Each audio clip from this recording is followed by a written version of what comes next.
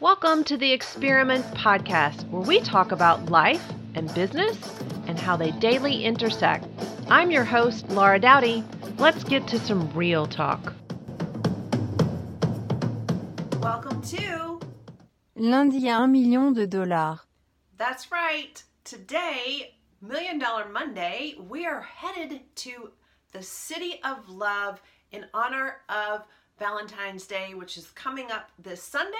So today's $1 Million Monday is all about Paris, France. As a real estate concierge, we love to travel all over the world for our clients, and Paris is such a special place. So let's get to the numbers.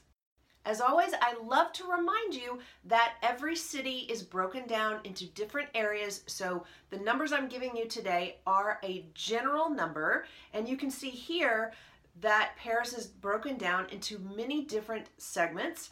So if you are interested in a specific area, then by all means, don't hesitate to reach out.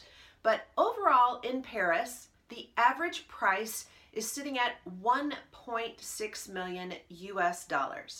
And just as a reference, prices in Paris have increased almost 7% over the past year compared to outside of Paris and all of France. It's increased 1%. The average days on the market are sitting at 61 days. And again, this is Paris specifically. And for all of France, the average days on market are at 89 days. Now, this example is a perfect example how a house is a house is a house, no matter where you are in the world. The number for a home in Paris that is priced correctly, you probably heard that before from your realtor, will actually sell in 7 days versus the 61 days. So real estate is a global economy and there are global rules that apply. If you price it right, it sells. And the numbers never lie. There are currently just over 1,300 properties available to purchase in Paris. And the prices are ranging from $2,000, US dollars, that's correct. But that is for a 121 square foot apartment. There you go. Up to $50 million. Nearly 10% of all of the homes in Paris are a maison secondaire. And that is my Kentucky accent coming out through a French accent. Basically a second home. So 10% of the properties in Paris are second homes, which comes down to, out of the 1.9 million properties in Paris, 126,000 are second homes.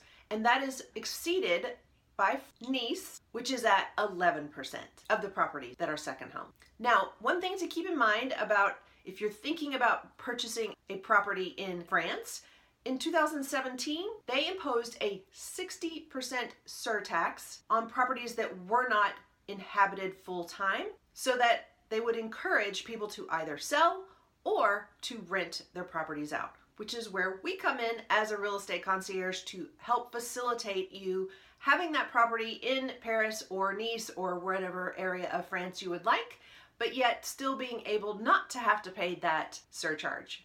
So there you have it. From the City of Love, Paris, France, I hope you have a fantastically beautiful, filled with love Valentine's Day, and I will see you next Monday.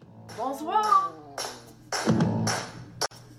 Thanks so much for listening to today's episode of the Experiment Podcast. Don't forget to subscribe, rate us, and leave us a review. And as always, follow me on Instagram at LauraDowdy_LE for Live Excellence. Go make a difference, y'all. The world needs you.